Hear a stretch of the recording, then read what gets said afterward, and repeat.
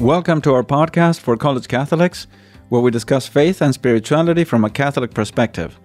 I'm your host, Father Patrick Wainwright, and thank you for joining us today. Today I welcome Dr. Lawrence Feingold. Dr. Feingold is an associate professor of theology at Kenrick Glennon Seminary in St. Louis. He's an expert in the writings of St. Thomas Aquinas. He converted to Catholicism in 1989 together with his wife, while engaged in realist marble and sculpture in Italy. In 1999, he earned a doctorate degree in theology from the Pontifical University of the Holy Cross in Rome. He has written several theological books. However, his most recent books include The Eucharist, Mercy, Mystery of Presence, Sacrifice and Communion, Faith Comes from What is Heard, an introduction to the fundamental theology, and Touched by Christ, the Sacramental Economy. Dr. Feingold, thank you very much for being with us and joining us today. How are you doing? Very well. It's a great pleasure to be with you again. Yeah. After many years. After many years, we get to meet each other again. So what have you been up to lately in St. Louis? Well, I teach theology at the seminary, systematic theology, sacramental theology. So to seminarians that will be priests? Yeah, forming in their formation for the priesthood. It's a long formation. Uh-huh. I get them for 4 years. Wow. So you teach all 4 years of theology? Yeah, I teach all 4 years. So it's beautiful. I get to see the guys as they mature. Wow. So I'll teach Theology 1, Theology 2, Theology 3, and Theology 4. So there's already several of those who have become priests? Oh, tons. Wow, that's amazing. Well, congratulations. Well, why don't you tell us a little bit, I don't want to spoil the story, but why don't you tell us about your story, your personal story and your conversion, how you grew up and what you believed and how you came to be a Catholic and a Catholic theologian of all things.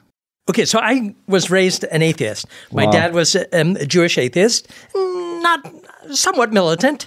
He was a physicist, and so he had been bar mitzvahed when he was 13.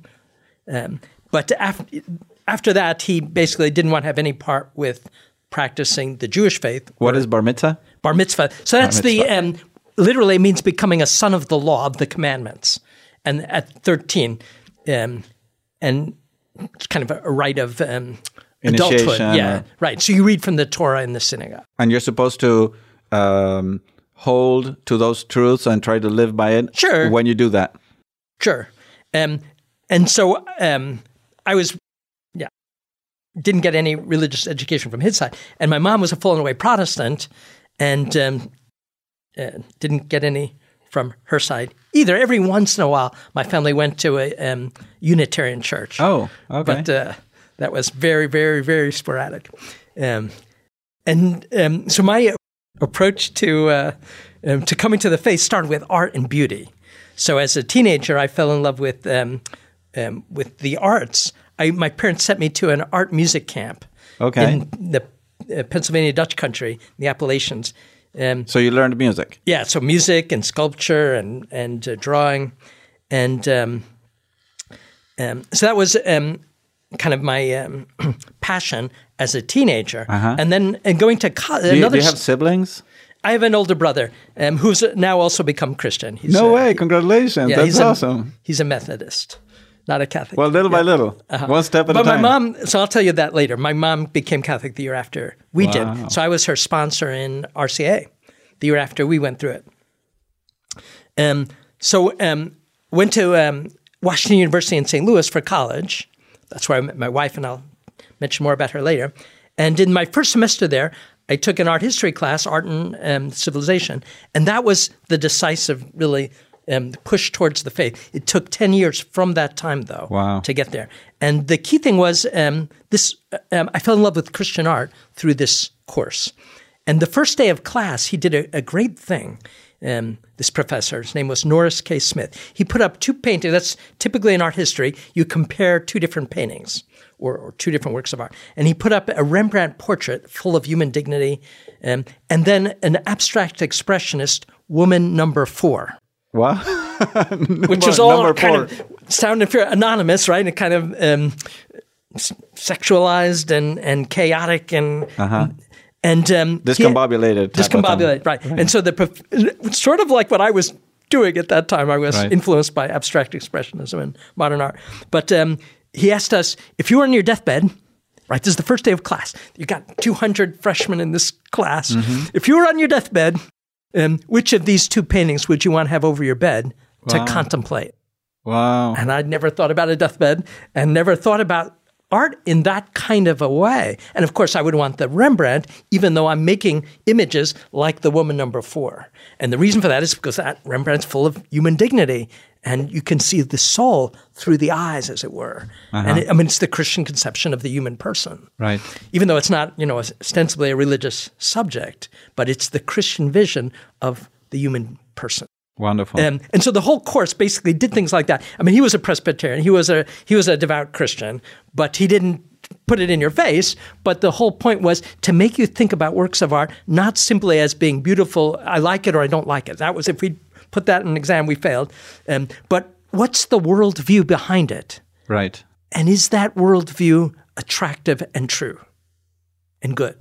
Right, that was the way he framed this. And so in the course of this course, I found myself more and more falling in love with the Christian patrimony, in other words, the art of the Middle Ages. So this particular professor was an expert in Gothic cathedrals and in Renaissance perspective, and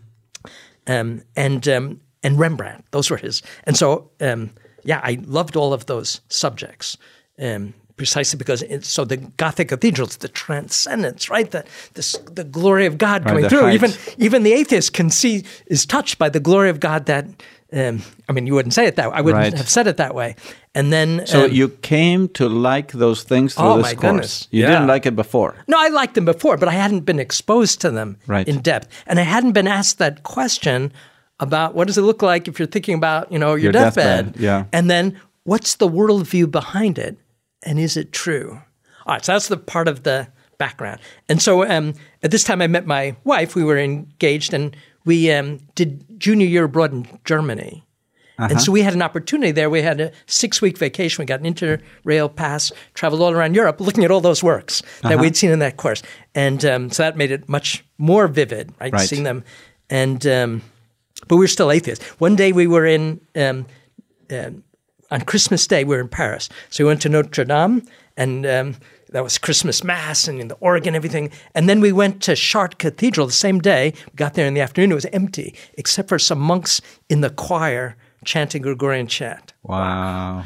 We left as atheists. So you had never heard Gregorian chant live before? No, not like that. That is amazing. And so these were tugs, right? God knocking on the door, but we didn't open the door.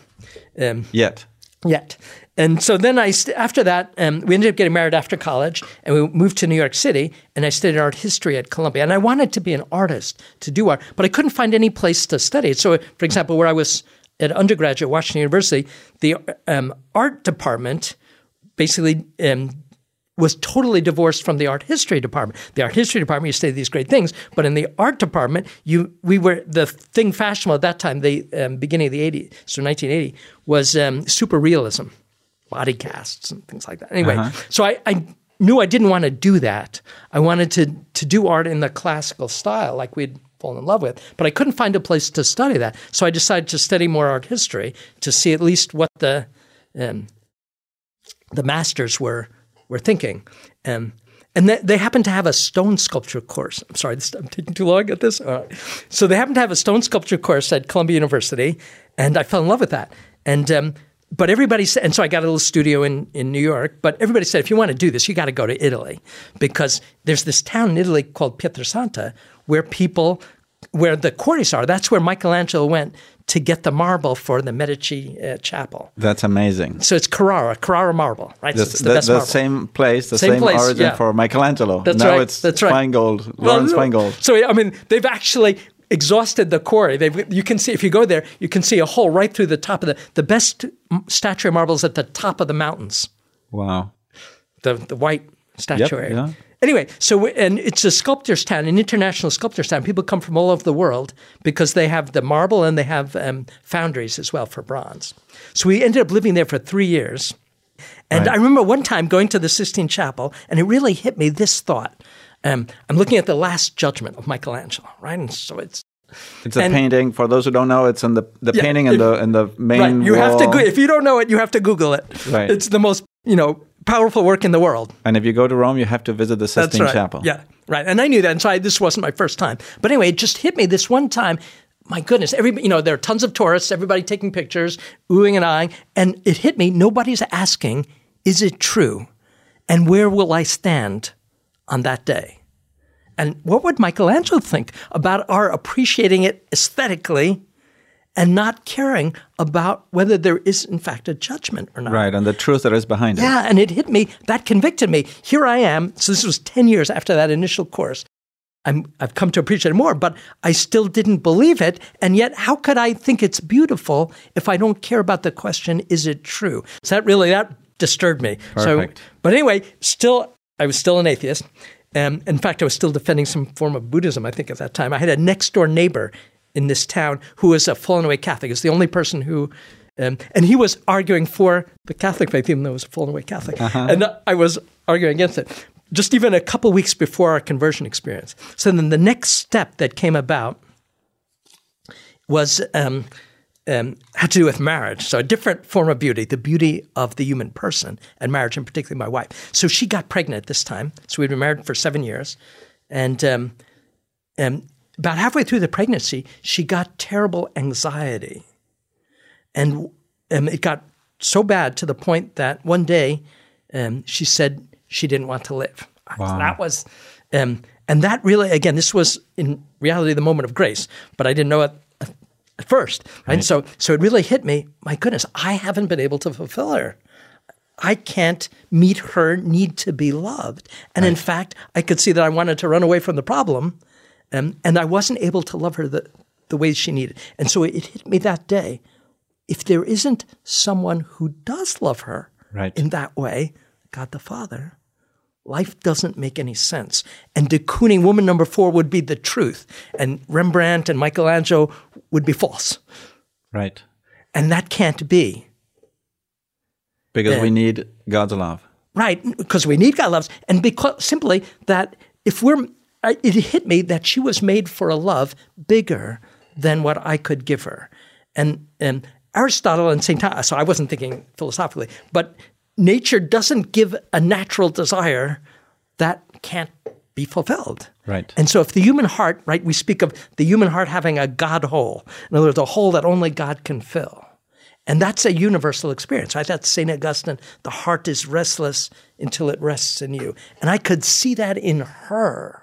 I wasn't thinking about me, but I could see it in her. And thus, if there wasn't someone who loved her in that way, then life would be absurd, and that couldn't be, right? Absurdity means you made a mistake. Absurdity is a contradiction. Right, and reality cannot be absurd because it exists. Right. And also we have inside our heart this desire for a love that is infinite. Right. And that's what God comes to fulfill. Right. Right. And what's interesting, what I find so beautiful looking back at this experience, is that it often is a lot easier to see this in somebody else that you love, right? Because it's you're outside of the problem, so that's right. And love. So we often say love is blind, right? That real love is not blind. It gives us eyes to actually see in a way that we couldn't see without it. So I like to use this when I teach, even that. So, for example, my mother-in-law has some strange views about sexual morality in the abstract on the blackboard when we're talking just in general. In theory. But when it comes to her daughter and her granddaughter, she gets it. Right. And that's a very common experience. Anyway, so I was having that kind of experience. I could see it in this person that I loved. This person that I love can't simply be from nothing and for nothing. Correct. But has to be from someone and for someone who's infinite. Right. Anyway, so that was my experience. So I thought, oh my goodness, I'd actually never prayed in my life. I have to go tomorrow and pray. Right, and that is very profound, I imagine, right? Yeah, so I'd never prayed in my life. So I thought, all right, so we're living in Italy, so I thought it was just an hour train ride to Florence. So I'm going to go to Florence and I'm going to pray in the Basilica, the Duomo, built by Brunelleschi, and that's my art history beauty there. Very good. But on the way there on the train, the Holy Spirit impelled me for the first time in my life to actually pray. So since I was an atheist, I never even prayed for a bicycle or a good grade. And this time, so I felt moved to pray, teach me to love and to be a light unto others. Right. Where did that come from? Right. And that was in the train. Yeah, on the train. So you didn't even get to the place where you were hoping to pray. Right. And so after making that prayer, the world looked so different. It happened, I mean, maybe it was fortunate or providential that it was spring in Italy, in Tuscany, and it was beautiful. Very beautiful. Yeah, but the world looked so, and then, so I felt the words of the baptism of Christ come into my heart. And so I knew the New Testament because of art history. Studying Renaissance art, you have to know something about, so have a background we were of the New assigned, Testament. that's right, we had to read the New Testament. And so these words came into my heart, you are my son in whom I'm well pleased. And I also knew Psalm number 2, you are my son, this day I've begotten you. And what I understood, this wasn't for me, was that was being said by the Father to the Son. And to us, Marcia, my wife, and I, in him. I had left Jesus out of the equation, right? I was thinking of, all right, God the Father, but I still was thinking to go to a church because we'd fallen in love with Christian art. I wasn't planning to go to a synagogue, although I left. But what I came to understand there was what we call divine filiation, that we're sons of God, sons and daughters of God, in the Son. Wonderful. Jesus. Anyways, that was the beginning of our journey. And so then came a little tug of war. So I actually did make it to the Duomo finally. That was the anticlimax. And it was, I felt really ridiculous kneeling. Looked all around, make sure. You don't want to be seen kneeling. Yeah, ridiculous. And but that was an anticlimax. The key thing had already happened. So then I came back and I told Marcia, my wife, about it. And so we had some little tug of war. And we ended up going to church together the following week in our local parish. So we were living in Italy. Our local parish was a 10th century Romanesque little country church. Wonderful. Beautiful. And we were just going to go pray beforehand and then leave because we were afraid of organized religion. Right. And so we did that. And as we were leaving, our landlady came in. And I had just assumed, since most Italians don't go to church, right, only 6%, it's a lot worse than here, I had assumed that she wasn't practicing. And so I was startled to see her, but she was a lot more startled to see us. Feingolds, what are you doing here? Stay. And so we did. We went back in, and it was so moving. It happened, so I still remember the liturgy. It's one of the few liturgies I still remember. This is from 1988. And it was Good Shepherd Sunday. That's the fourth Sunday of Easter. Vocation Sunday. And so the priest had a very simple homily.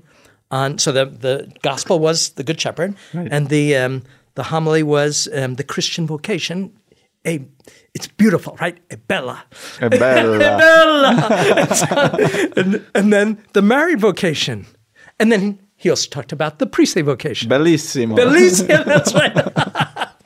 Yep. And that was about it. But it was so moving. I mean, it was the right thing for us at that time. And each of us was moved in a different way. And then what also I found really attractive, mysterious was during Holy Communion, I was sitting next to this old woman, and somehow when she went down to receive communion, we knew not to, I felt like I was somehow part with her. Right. In other words, what we call, the communion of saints. The communion of saints. And that her faith somehow was affecting you, affecting me. Benefiting That's right, you. benefiting me. Yeah, and so all a grace of God. That's right. I found out later she had a hunchback and had been to Lourdes some 20 years earlier and had a miraculous healing. Incredible. But in case, so that was our first experience, and we ended up going week by week. And one thing I noticed was I could see Marcia was. When we went, so after that Mass, the cloud of anxiety had lifted. Wow. But then by Thursday, Friday, it had come back down again. Mm-hmm. Anyways, this is something later we discovered pointing us to daily Mass, right? So we actually still had a kind of tug of war, though, Catholic or Protestant. So we were going to this Catholic church, but we didn't understand anything about the difference. And we ended up, oddly, getting baptized in the Anglican Church in Florence. Wow. Because there was a priest there who could speak to us in English and was really eager to evangelize us. Right. No family had ever come to knocking on his door. Right. And whereas the Catholic priest where we were didn't make the same kind of effort. Anyway. Wasn't so concerned. That's right. But anyway, so we were baptized in Italy in the Anglican Church, but down in my heart, so I had been experiencing sort of what like St. Ignatius speaks about the experience of consolation and desolation. Mm-hmm. When I thought we should become Catholic, I felt this consolation, and I couldn't say why. And when I thought we should be Protestant, there was something sad about it.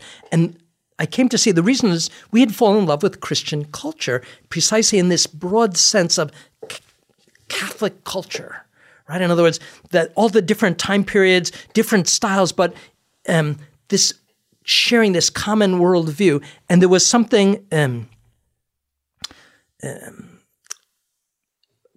consoling in the fact of God working in history and society. And when I thought we should be Protestant, it was a way, in some sense, Protestantism came out of a rejection of that medieval Catholic culture. Right. Anyway, so that was, and then the second thing that happened was I picked up by Providence, we used to browse in the British Library in Florence, a book, The Newman Reader, just selections of St. John Henry Newman. And I fell in love with that. Wonderful. And so then shortly thereafter, so just after 3 months of being Anglican, we entered the RCA. And we went back to New York and did that. And so we entered the Catholic Church in 1989. And then I felt called to give up the art and to study theology. Wonderful. So then you studied theology, then you went to Rome? Since we already knew Italian from having lived 3 years in Italy, I thought, why not study in Rome, the Eternal City? And so we did, and we went to the Opus Dei University there, Santa Croce. And one of my classmates was Father Gonzalo Sanguinetti, who is the Superior General of Midas Christi now. And so we would sit together. Wow. And then often we would have lunch with Father Caesar, who is the superior in Rome. That's right. And he went to the Lateran, but he would come and have lunch together with So that's Father how you met Midas Christi. That's right, yeah. Awesome. Very good. And then you became a doctor in theology. Yeah, 1999. Then you... So it was 9 years of studies. So I had to start over. Wow. And that was a little unnerving. But so when I got there, I kind of thought that I could make it quicker because, I already had a master's in art history, and I was older, and we had a son already who was 2.5 when we arrived, 11 when we left. Wow! But the advisor there told me, no, you've got to do all the courses; it's all laid out for you, and you'll thank me at the end after 9 years. And he was right. So so in 1999 I got the doctorate there, and then we went to Argentina for 5 years, teaching at the Mother House, and wonderful. I taught you, Father Patrick, English. Yes, you taught me some English. And our son was maybe the more difficult with the pronunciation. Right, very good, very good. So there you taught to the seminarians of Midas Christi in Argentina. That's awesome. Well, thank you very much for all that. So now I have a question. So this is a wonderful story, right? And I think it's very useful for many college students to try to see God in the beauty around them. How would you, or what recommendation would you give them on how to see God, or how does beauty lead to God? Because typically we think more about reasons for the truth about God, reasons to believe in God. How does beauty become, in a sense, a reason to believe? Yeah. Oh, great question. That might take a little longer to answer than we have, but I'll do my best. So I think it's very important not just to use logical reasons in leading people to God. Right. And because God is, the human person has got senses. We've got a sense of beauty. And we also have different temperaments. And not everyone... is rationalistic. That's right. Not everyone is like me. I tend to be more of the reasons. Right. And so, basically, we speak of beauty, goodness, and truth always going together. The transcendentals of the being, right? Right. So we call them true, good, and beautiful. Everything that is, insofar as it is, in other words, insofar as it has the being it ought to have, is good, is true, and is beautiful. Right. And therefore, all three of those point to God, who is being with a capital B, goodness with a capital G, truth with a capital T, and beauty with a capital B. Right. So everything else kind of takes its own beauty, truth, and goodness from God, participating from God. Right, participating. Right. And so that's why seeking any one of those three, right? So whether it's goodness, say the immorality, right? So the figures like, Mother Teresa, whether it's the saints, exactly, the lives of the saints, and whether it's truth, Thomas Aquinas, or whether it's beauty, all of them point to God. And we need to use all three in evangelizing. And some are going to come by the door of beauty, principally. Others, perhaps principally by the door of truth, and others by the door of goodness, and maybe others by that of unity. That's also a transcendental property. Everything that is, insofar as it is one, but there are grades of unity up to God. Mm-hmm. Anyway, so those are different approaches. And I find that beauty is this, that was my way, so I have a special affinity to it. You're good at art, sculpture, and you play music, and so you're good at arts. Right, but I don't think you don't have to be good at art to get this. At least value arts. So my dad's not an artist at all, but interesting in physics, so even though he was an atheist physicist, he got this in some way even in physics, so he would always say that in physics, before you prove a theorem, it's true because it's the most elegant. Okay. It's the simplest. There's a beauty to right? And the same thing is true of pure mathematics even, right? There's a beauty there as well, the elegance of the truth. Again, it points to the fact that beauty and truth and goodness go together. And you wouldn't do physics if you didn't have some kind of conviction that this is an ordered world. Right. An ordered world, and if there's an ordered world with grades of beauty and order, that points to an orderer, right? And if there's beauty, it points to a divine artist, right? And the human heart is his masterpiece. And that's why the beauty points to God, not just so we could speak of different kinds of beauty, right? So there's the beauty of nature points to God, right? Right. Sunset. The sunset, the mountaintop, right? The ocean. And that's why we speak of mountaintop experiences, right? Pointing to God. But something that points far more to God is, in fact, the human person, right? And the human heart. And so that kind of came together with me with the, kind of the artistic preparation, Christian art, and then the beauty of the person of my wife, right? Wonderful. And that's, and Pope Benedict is he has spoken at great length about these topics. So one of my favorites is a talk he gave in 2002, before he was elected Pope, to Communion Liberation. And he speaks there about, he was speaking about a concert, so a Bach cantata that profoundly moved him. And he was there with a Lutheran bishop. And at the conclusion, they looked at one another and said, anyone who's heard this knows that the faith is true.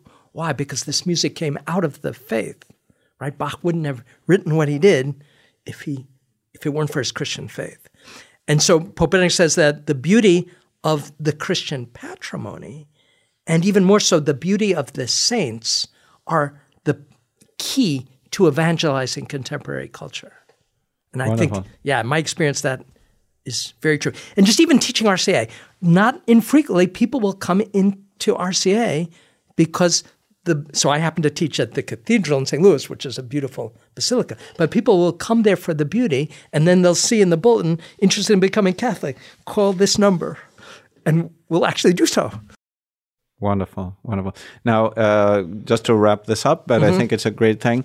Of course, we're talking about finding, for college students, right? I'm thinking, or young people, to try to see in their context, in their social environment, those things that are pleasant, good, and beautiful, to see God in them, because not everything is pleasant, good, and beautiful. Maybe music, pleasant might not be the right word there. Beautiful to pleasing to the senses in a sense. All right. Yeah. So St. Thomas speaks of an integrity, a harmony, and a splendor in what's beautiful. But I think the key thing even is to look, what's the worldview behind it? So when looking at so in college, I would put up paintings on my wall, right? Something to look at. But it matters what you put up. Don't just put up something randomly. Right. Put up something because it means something. In other words, what's the worldview? What's the vision of the human person behind that work of art? Yeah. Right. So that's very important, because there's a lot of things that are not very good. Like there's music that is not good, there's art that is not good, paintings that are not good, photography that is not good. And it forms our imagination, especially if I'm looking at it every day or if I'm listening to it, frequently. And so it's important to select wisely those things that are going to form my eye and form my ear, just as we would in literature, right? Something that will form our minds. Wonderful. Wonderful. Well, very good. Well, thank you so much for sharing all your experience. We will talk a little bit more next episode about some other things that's somewhat connected to the existence of God, so difficulties that some people find. But thank you, everyone, for joining us today. I hope you enjoyed this episode. And again, make sure you join us next week. We will discuss with Dr. Feingold how it is possible to believe in God in spite of the fact that we suffer evil and we see evil and pain in the world and in our lives. If you have any questions about this or any other episode, don't hesitate to send me an email at info@forcollegecatholics.org. I'd love to hear from you. And if you can, leave a rating and a review in Apple Podcasts and Spotify so that others may be encouraged to listen as well. May God bless you, and we'll see you next time.